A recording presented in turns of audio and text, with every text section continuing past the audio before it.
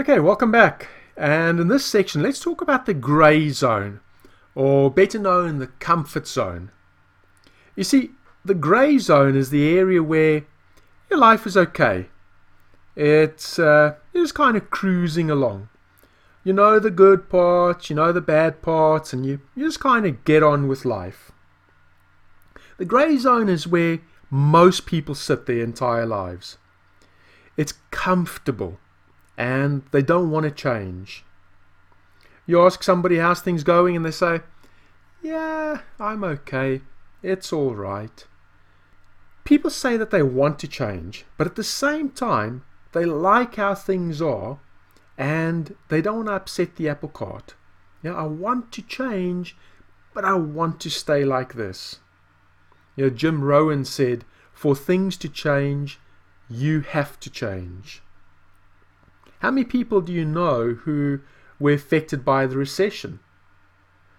Some sink and, of course, others thrive. And so there people are going along in their daily lives, and either something very good happens or really bad happens. Otherwise, most people just cruise along and they don't change. Well, you see, it's very easy to change when things go really good, isn't it? Imagine winning the lottery. It's easy. You can go buy a new car, you can buy a new house, you've got money to go to the gym. It's easy to change. Unfortunately, that's not always how things work out. Sometimes things happen in your life where things get really bad, like losing your job. Well, you see, then people change because it really hurts, and so they're forced to change. Example, somebody who goes ahead and sets up a business. Now, they've always meant to set up a business, but they were just in their comfort zone. Now they really have to because they need to put food on the table. And so they change because they have to change. You see, sometimes people try to run away from change because it's uncomfortable. Without change, there's no growth. You can't grow and stay the same at the same time.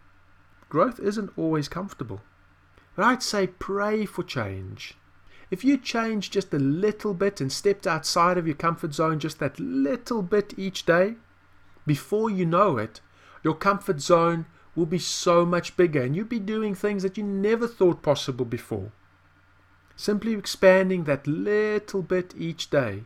You've heard you can boil a frog. If you start by putting the frog in cold water and you turn up the heat just a little bit every now and then, the frog will happily stay in the water until it's boiled.